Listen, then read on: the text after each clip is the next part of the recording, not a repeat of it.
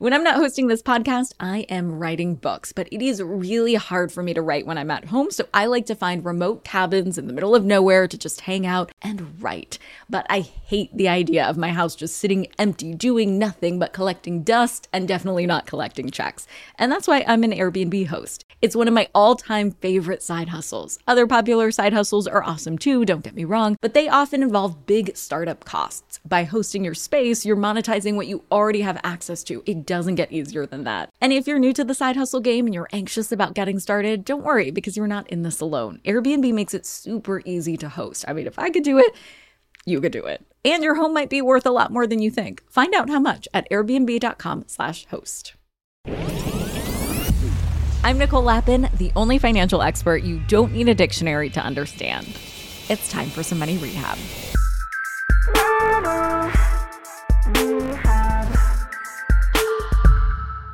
You know, the old cliche, there's no such thing as bad press. Well, that's easy enough to say. It's a whole other thing to live. But Cara Alloway has lived it. Cara was brought onto the show The Real Housewives of Toronto. Yes, that franchise is global. Who knew? And quickly became the villain, or as she would say, the anti-hero. To be honest, I've never seen the series, so I'm not exactly sure why or how she picked the short end of the Shiro stick. But as you're about to hear, I recently met her and I found her to have absolutely zero villain qualities. She has a novel coming out soon, Most Hated, and seeing her press tour honestly made me wonder if The Real Housewives is a great launch pad for a lucrative career. But as you're about to hear, stories like these are never black and white. So to add the color, here's my conversation with Cara. Cara Alloway, welcome to Money Rehab. Well, thank you so much for having me. I'm excited to be here. I'm excited to talk to you about your debut novel, Most Hated, comes out May 30th. Congrats. I assume, Cara, this is all inspired by your season on The Real Housewives of Toronto. Yes? Yes, your assumption is correct. However, that being said, I always knew I wanted to write a novel that dealt with female relationships. I told my husband, there's a novel inside me. I knew it was going to deal with females and female relationships. I just didn't know what the backdrop was. Then I did Housewives. And I have to tell you, I knew I had found my backdrop. I instantly said, this is great. Because while the novel and the narrative of the novel, it is a fiction. It's not a calculated tell-all. It's not a biography or autobiography. I cast the reality show within the pages. So there are no characters that are similar to any housewives past or present. But I knew that, the narrative, I wanted to grip what it is that fascinates us about female relationships, because women are, very much relational creatures. And I think the world loves to watch those relationships play out. I think we see that all the time in reality television. I mean, talk about the Sandoval, the Tom Sandoval incident from LVP. How much do we love watching how these females interact with each other? Yeah, the guys are there too, but it's the women. So it was inspired and informed. A lot of the characters informed by the emotions I felt when I was cast as the villain. For all intents and purposes, I prefer anti-hero, but cast as the villain on Toronto Housewives. A lot of what I went through there informed the characters. Were you cast as the anti-hero, or is that just what happened? On the description of your book, it says Alloway brings readers the inside perspective of someone who has been the reality TV villain and survived. So let's go there. How did you first realize that you were the villain/anti-hero? Really interesting way that I arrived at that. So I had the privilege of sitting in with Jonathan Murray, who is, the godfather of reality television. He did The Real World. He did The Simple Life. I sat in on Jonathan Murray is going to tell you how to cast reality television. It was a fascinating session. There were maybe 10 of us in this class, and he went through, how he cast, what he looks for in a villain, what he looks for in a cast member. And something that stood out to me, because this was post Housewives. So something that stood out to me was he said, make sure your villain has an incredibly high emotional intelligence. So I'm taking my notes. Okay, make sure villain, emotional, high intelligence. Then I thought, we did a psychological assessment before the show actually filmed. So I contacted the firm that had done this psychological assessment. And at the time, it was a very in-depth one. I mean, it was 3 hours of would you rather this or this? And how does this make you feel? So I contacted the firm and I asked if I could see my psychological assessment. And I will say this, I've spoken with housewives from other franchise, and not every franchise across the board does the psychological assessment, but if a lot of reality television shows do. So I asked if I could see mine. Line one, Cara Alloway has a very high emotional intelligence. So was I cast as the villain? Maybe not. Did producers see this and have a clue and say, okay, potential villain, definitely, truth teller, unfiltered. I ticked all the boxes for villainhood. So I read that you first knew you'd be the villain when you saw that the women in the cast were literally betting against you. For our listeners who haven't seen the show, can you tell us that story and how it came to that point? Can I just say it still, when you talk about it, it gives me goosebumps because it was such a Mean Girl cafeteria episode. So we were all having lunch together. It was a group lunch. And these group lunches, you have to understand, you see them on camera for maybe 2.5 minutes. The reality is you're filming for closer to 2, maybe 3 hours. So you're sitting there, they want to take you in at different angles. They have different beats they want to hit. Production is coming in, giving little people hints, showing phones. Can you talk about this? Can you talk about this? You're sort of sitting there. What's next? What's next? You're mic'd up. I mean, the adrenaline, the anxiety is very high. So a producer said to me, at some point, I'm going to need you to take a cast member. He specified who that I was having issues with. And I want you to do the classic, may I speak to you alone, which is like such cringe. A cliche. Yeah. Exactly. And I was like, okay.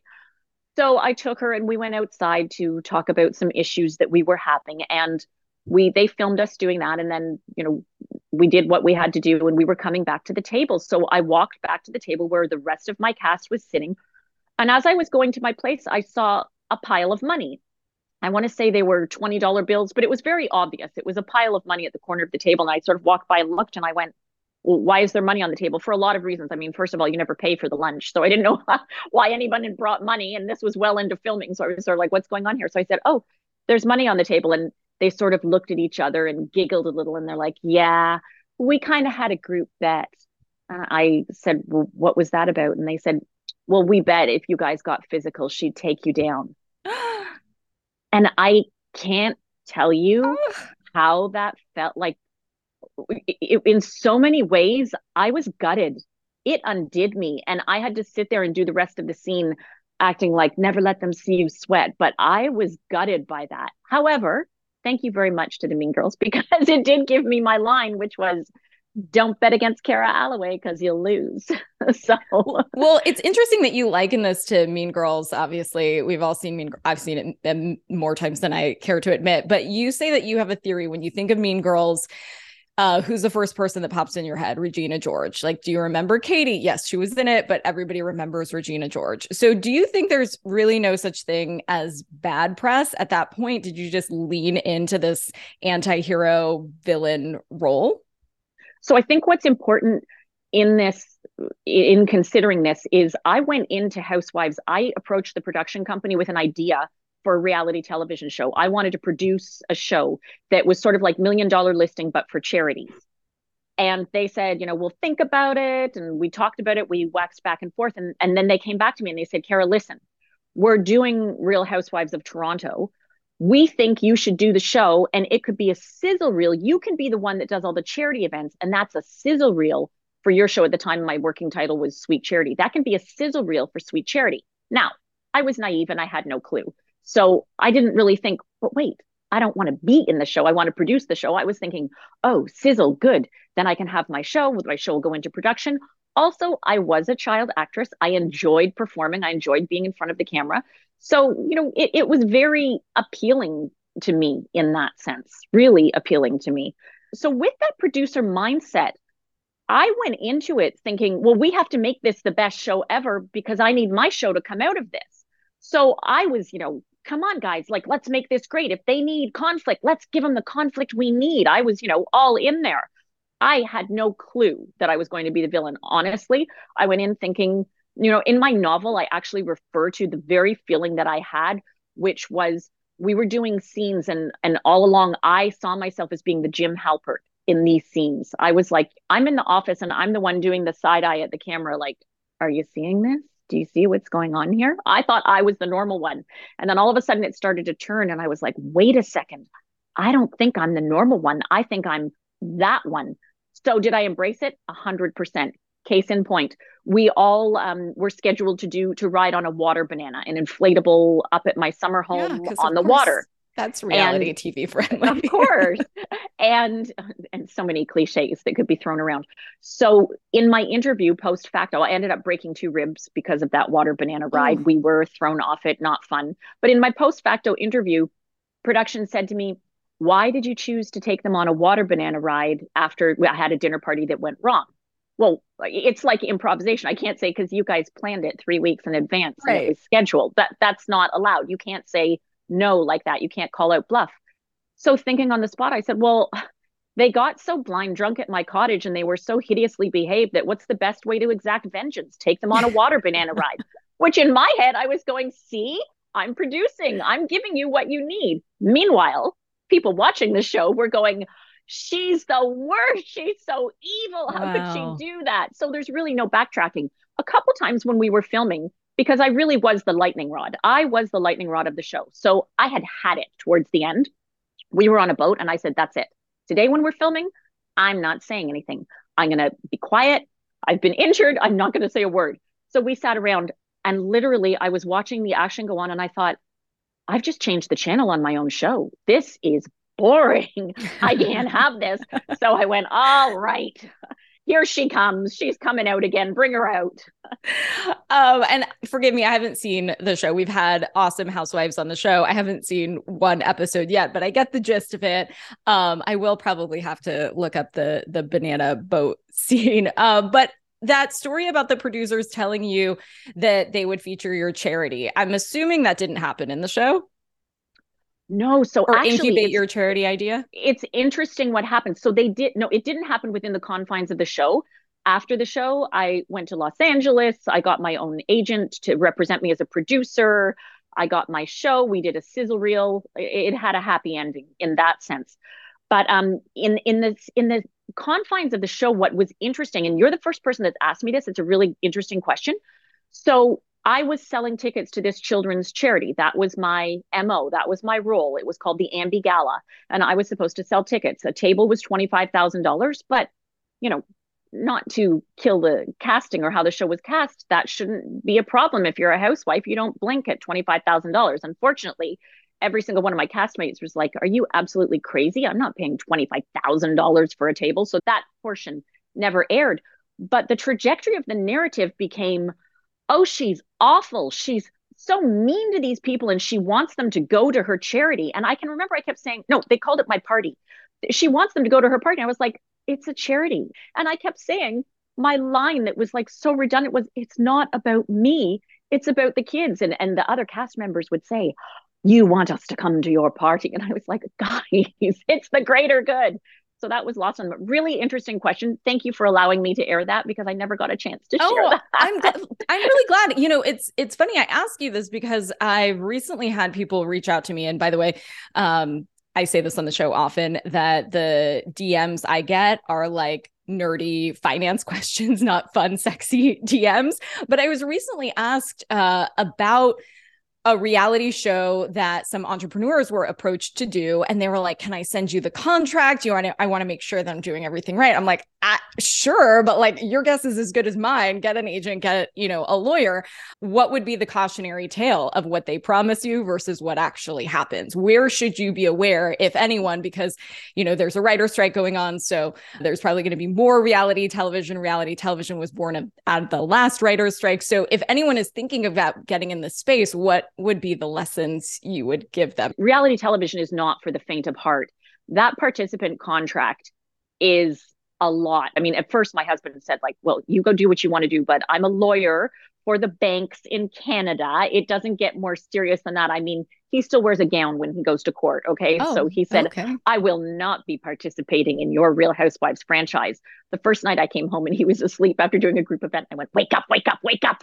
You've got to be on this show with me because otherwise I have no one on my side. He was so reluctant. Okay. But the husbands very often sign a contract that promises to put them, quotes, in the best light. So even if they do something, that'll be edited out. If they do something that's questionable, they will be shown in the best light if that's the contract they're signing. The contract the participants sign, I mean, boy, oh boy, all bets are off. So my husband used to joke saying, honey, in the bacon and egg breakfast, I'm the chicken, you're the pig. Wow. Sorry. I mean, I'm assuming they say like you'll be shown in the worst light as the Much participant. so. It's pretty much like that. Like if you are injured, we'll call the ambulance, but we're going to keep filming. And Okay. was there leeway for you? Did you negotiate through that? There is little to no room for negotiation, which I also touch on in the narrative of my book. I mean, it is what it is. Like I say, it's not for the faint of heart. And you have 3 boys, right? Did they have to sign a contract like that? Yes. So again, my family was very supportive of me. Hey, mom, we know this is what you want to do. My little one, who he was in the union, he was an actor, he was a voice actor. No, I don't do reality television, mom. I'm a high school student in grade 9, and I don't want my friends. Actually, he might have even been in, maybe he was even in grade 7 at the time, actually. So he was not having anything to do with it.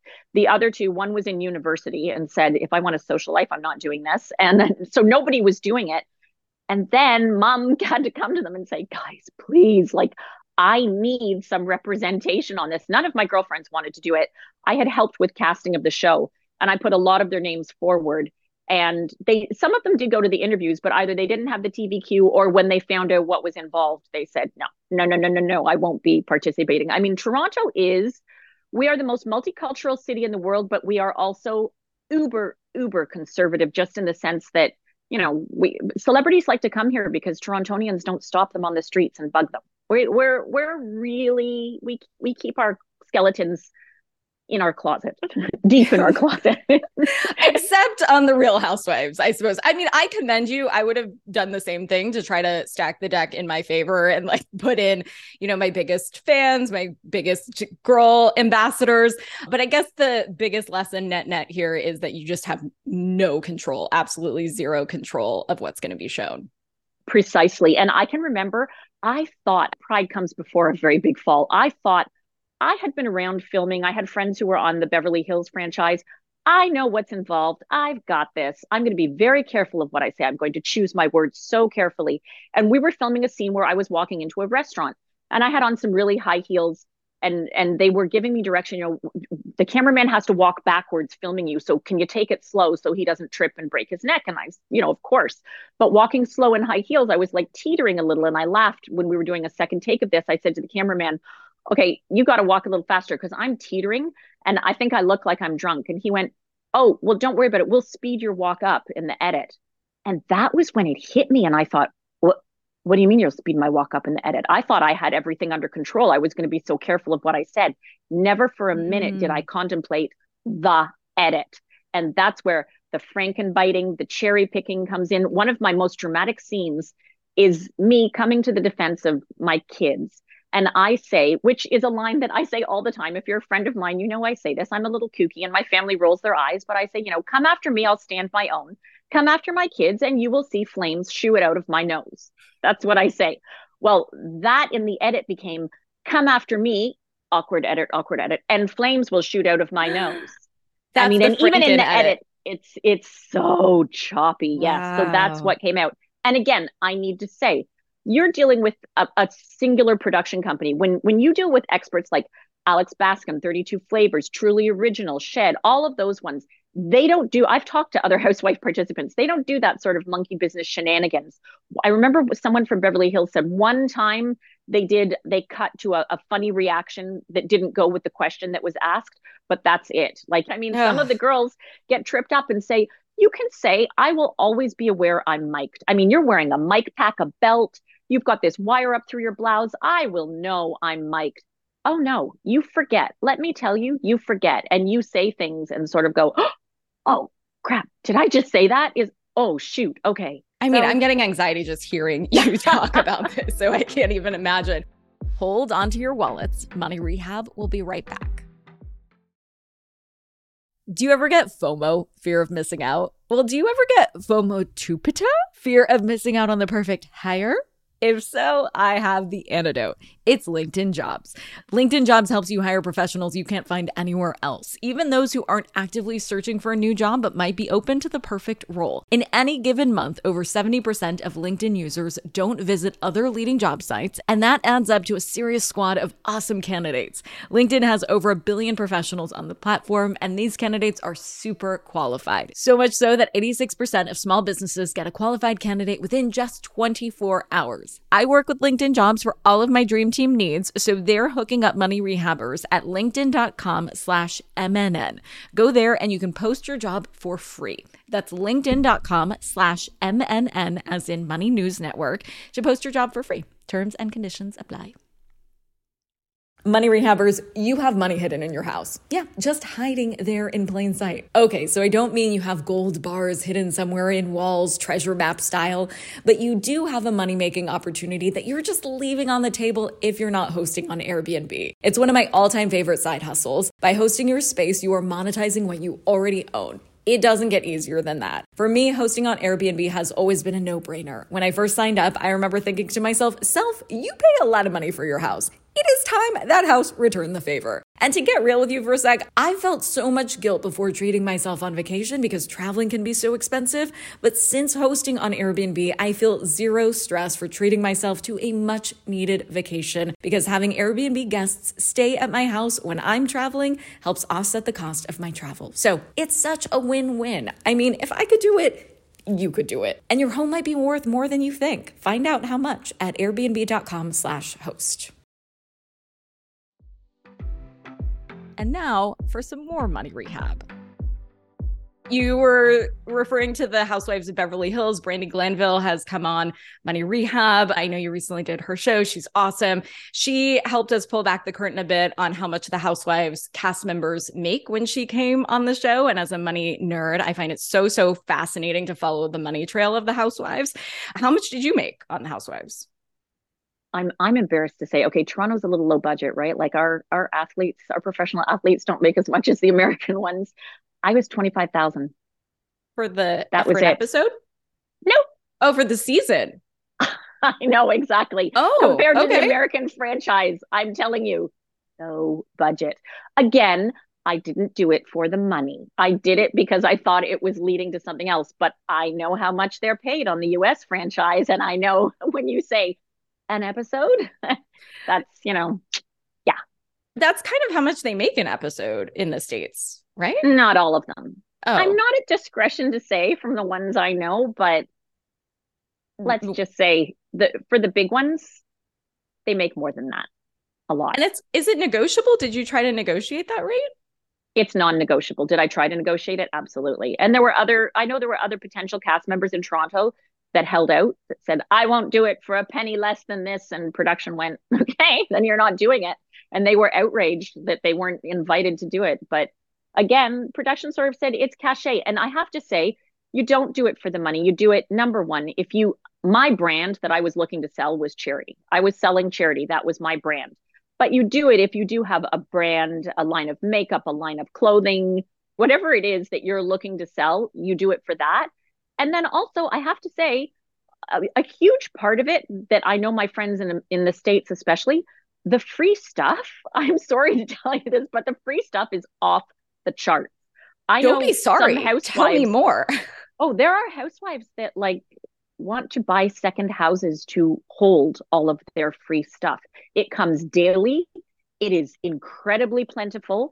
And it's looking for just a shout out on a social media. And then, of course, while the show is airing and whatnot, there's the great endorsement deals. There are managers and their only business is to get you that endorsement deal from, usually it's a little off brand. Like it might be something like an instep for a shoe or something like that, or a drug company for, I know one of the housewives, I think she did something for drops for dry eyes or something like that. Like Chanel is not knocking on the door saying, will you be our brand rep? But it's lucrative and it's a side hustle, and that's what you do it for. What kind of stuff did you get? What was the coolest stuff you got? Okay, this is going to sound crazy, but I got a lot of good food from local, local bakers and things like that that would, say, can we have your address? We want to send you over some cookies. We want to send you a cheesecake. Like that was kind of really fun. I got a ton of hair accessories, like a ton of hair accessories and makeup. Did any of them turn into bigger brand deals for you? Or did you not want to play in that party? I didn't want to play in that party. You have to understand, I licked my wounds I didn't even get around to start writing the book. I was having post-traumatic stress, I'm sure, for several months. And let me explain also for my own responsibility. I went into this being a huge pleaser. And I was under the impression that, I was so sweet. I was a pleaser. I just wanted everybody to be happy. And what I learned over the arc of the show is there's a ton of vanity tied up with being a pleaser. You can say you just want everyone to be happy and, you want to be Snow White with the little birds on your shoulder. But at the end of the day, you want people to like you. And I had to come to terms with that. What is that like Sex in the City line that Samantha says, if I cared about what every bitch in New York City thought about me, I'd never leave the house or something? I love that. That's a good one. I'm assuming people also sold a lot of that stuff as a side hustle. They do. I know for a fact they do, because sometimes when you're sent, products for promotion, they send you 10 or so, and I can spot them on eBay. I can go on eBay. I know. I've been to the party, so I know what's out there and what's recirculating. Okay, she's selling 4 of the 10 on eBay. All right. Okay. They do. It happens. But you had a big job, editor-in-chief of Ingenue magazine. You were at Allure. I'm assuming that you made a lot more in your career and you weren't viewing this as another stepping stone in your salary. Not at all. I lost money, like with the parties that I was throwing and the tables I was buying and things like that. I came out in the red after doing this show. But if you're looking at the economy of life, I consider I won. Do I have any regrets doing it? Not at all. Not for a second. Even though I was, most hated, even though I was the anti-hero, even though I had, the trolls from around the world. Let me tell you, when you're getting messages from Australia saying, you dirty rhymes with punt. Yeah. Like, you're I just love like, that word. wow, they really do. You don't even know me. Or, I hope your husband leaves you and horrible things happen to your kids. Oh, yeah. Like, these are people who have never met you. And I would do the whole, well, even trash can do great things. They call it garbage can, not garbage can. So I had a whole love that. Okay. I had teenage boys who were helping me saying, oh, when they say this is what you have to say back. So the franchise just ran for 1 season. Why do you think it wasn't renewed? I think a lot of reasons. I don't want to be polishing my own diamonds, but I know that after my first season, I said, well, I need to take a break. I need to step back. I mentally coming out of that, I was in a really bad way. I had not anticipated the backlash. So there were some really dark times for me post facto. So I know I stepped back and said I had to take a break. I don't really know what happened production wise. I just know, they would say to me, would you do season 2? And I had a publicist saying, well, you have to say you'd never say never. But at the time I said, but I can't do season 2. Like, you don't understand mentally. I don't have that in me. And I can remember one of the producers, before I even knew how bad it was going to be, one of the producers was meeting with me and she said, well, Cara, season 2 is for redemption. And I was like, what is that supposed to mean? So you were like, no way, no how, I'm not doing this again, period, the end. You weren't open to doing more than 1 season at all. I definitely was not. At that point, I was not jumping back in again at all. I still hadn't, coming out of it, it took me a while. I can sit here and wax philosophical with you and tell you I learned so much and this. Would you like to see my journal from when the show was airing in the next couple months? Bills? Yeah. It was bad. God bless my husband for staying with me. We were just talking about it today and I was laughing saying, well, you could say like I went crazy, and he started laughing and he was like, I could say that. Of course, it wouldn't be like the truth, right, honey? And I was like, oh, no, I know. I was bonkers. It was bad, tough. And then you have to understand, like, I would pull up at, after school pickup and there would be mothers there going, oh, that's her. Did you see what she said on the show? It's awful. It's disgusting. And the other mothers would share, having my best interest at heart, I assume, saying, oh, she wants nothing to do with you. She said she saw the show and she saw what you said. Like, Pariah doesn't even begin to describe it. So I went through all of that. I was the pariah. I was the outcast. I mean, it was a lot. Like I wasn't even on any VIP lists. Okay. It wasn't like I was going, hey, at least I'm going to this party and I'm having a fun time. I was persona non grata. So no, I said there will not be a season 2 for me at this time. And what kind of other money-making opportunities did the show open up for you? Obviously, the book. I heard that you were offered $5,000 a week to be someone's sugar baby that you turned down. Tell Yeah, me more. it was very interesting. I would get messages from like men saying, "Would you like to be my sugar baby for 5,000 a week?" And I remember going, "Okay, first of all, I am totally insulted because I am very happily married, but secondly, 5 grand a week, really?" Like, And then I remember when I shared it, somebody said, add a "Sugar zero. baby. If you're a sugar baby, it's a sugar grandpa. Like seriously." And I was going, "Okay, I know." And then my kid said, "I think a lot of people get that on the internet, mom. Like it's nice that, you think it's funny, but I think a lot of people hear that." I was like, "Oh God. Okay." Yeah, it's funny when you get in the public eye in that form, within the form of the Housewives franchise, it's amazing who reaches out to you. I mean, I had psychics telling me urgent that you contact me ASAP. I have valuable information. I can remember sitting there going, "Ooh, what is it they know?" Maybe Did they you know something. ask? I've gotten some of Oh, those messages too. I'm so curious. right? I go to Immediately respond send me and a I'm like, picture just of your right palm. Immediately. And I'm like looking at my right palm. Does she see what's in there?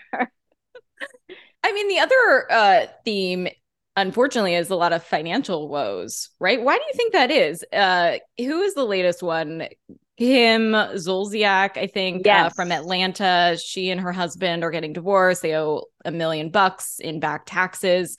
Why is this a common theme and common headlines that come out about the housewives, do you think? I have a theory that, you get on the show and there was, it's first of all, it's tough to cast. So I want to say that. So maybe people are cast and they're not quite the same financial snack bracket as some of the other housewives.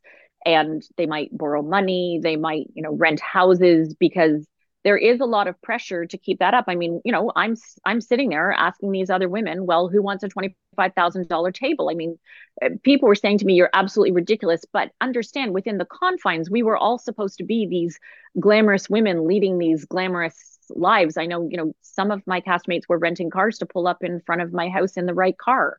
So there's a lot of pressure to present. And I think, you know, the notoriety, the feedback from the fans, it's a lot of fun. It can be addictive. I think they get in there and they get addicted to that.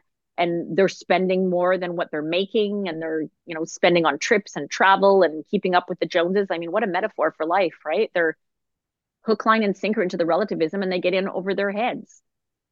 I'd love to get your thoughts on how Bethany responded to this. Of course, for anyone who doesn't know, Bethany Frankel, Real Housewives of New York alum, she said, "It's the old housewives model to get on the show, make no money, spend, logo, car, house, bankruptcy, foreclosure, because you can't keep up. You're writing checks that you can't cash, and it's gross." Do you agree? I 100% agree. It's a vicious circle. If you aren't, a Hilton, or if you don't have it behind you, the audience, first of all, I do think they will detect it. And there is a lot of pressure from the other housewives, from production, from just the very tone of the show, the very nature of the show. It's aspirational. That's what makes great reality television. Is it needs to be relatable, sure, but it also needs that element of aspiration. Like I always say that's why the Kardashians are such good television. Everybody fights with their sibling, maybe not while they're driving their Lamborghini, and that's what makes it fun, but everybody fights with their siblings, so you can relate to it, but it has that secret sauce of the aspirational aspect. And Bethany, she's great. I love her. Fun fact, she was a hostess at La Scala in Beverly Hills, and I was a hostess at the Bistro Garden down the street. But yeah, I think there's a lot of housewives writing checks they cannot cash, and it catches up with you. And I heard people say they spied on one of the Beverly Hills housewives, and she was in a Louis Vuitton store and she was paying for her purchase with spreading it out among 3 credit cards. Whether that was so her husband didn't see the charges, I mean, that's the oldest trick in the book, or whether it was because she didn't have enough credit on the 3 credit cards, that's what she was doing. And her fans were aghast, and they were saying, like, we didn't want to ask for a photo because we sort of didn't know what to say. How embarrassing. It happens. To close, I got to ask you if you've ever needed money rehab. No. Yes. I lived in Beverly Hills.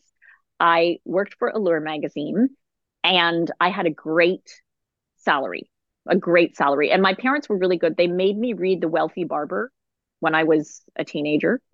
And I learned a lot from that about savings and all of that stuff. But I had no children. I had no husband. I had a great job and I had no responsibilities. Literally, I used to be the kind of person when that was my job, I would pay my rent, buy my food, have my money for going out, and then the rest of it I was like, well, I got to spend all the rest of it. It was like a task. Okay, so I have this much left over, so now I have to spend the rest of this. There was the concept of savings, even though I had read The Wealthy Barber and I knew about it. Oh no, that was so lost on me. And I can remember I met my husband and he was like, oh my gosh, we're going to be in trouble if you keep this up. We need to have some conversations here. So knowing what you know now, what's a piece of money advice that you would give that former self who was a hostess at a restaurant in Beverly Hills and spending all that you made, I'm sure, on your nice but modest journalism salary? Save. What the heck? With every paycheck, take it and look at like a piece of pizza. You know, the way people say you have to eat that way, this many carbs and this much protein and whatnot. Every time you get that paycheck, it is never a paycheck as a whole. Like, make sure you have the part set aside for charity. 100%. You have to do that. A lot for giving back, but also I took the Laurie Santos happiness course, and it's a known fact. You give away and it will chalk up your happiness meter. It really does work. Money Rehab is a production of Money News Network. I'm your host, Nicole Lappin. Money Rehab's executive producer is Morgan Lavoie. Our researcher is Emily Holmes. Do you need some money rehab? And let's be honest, we all do. So email us your money questions, moneyrehab@moneynewsnetwork.com, to potentially have your questions answered on the show or even have a one-on-one intervention with me. And follow us on Instagram @moneynews and TikTok @moneynewsnetwork for exclusive video content. And lastly, thank you. No, seriously, thank you. Thank you for listening and for investing in yourself, which is the most important investment you can make.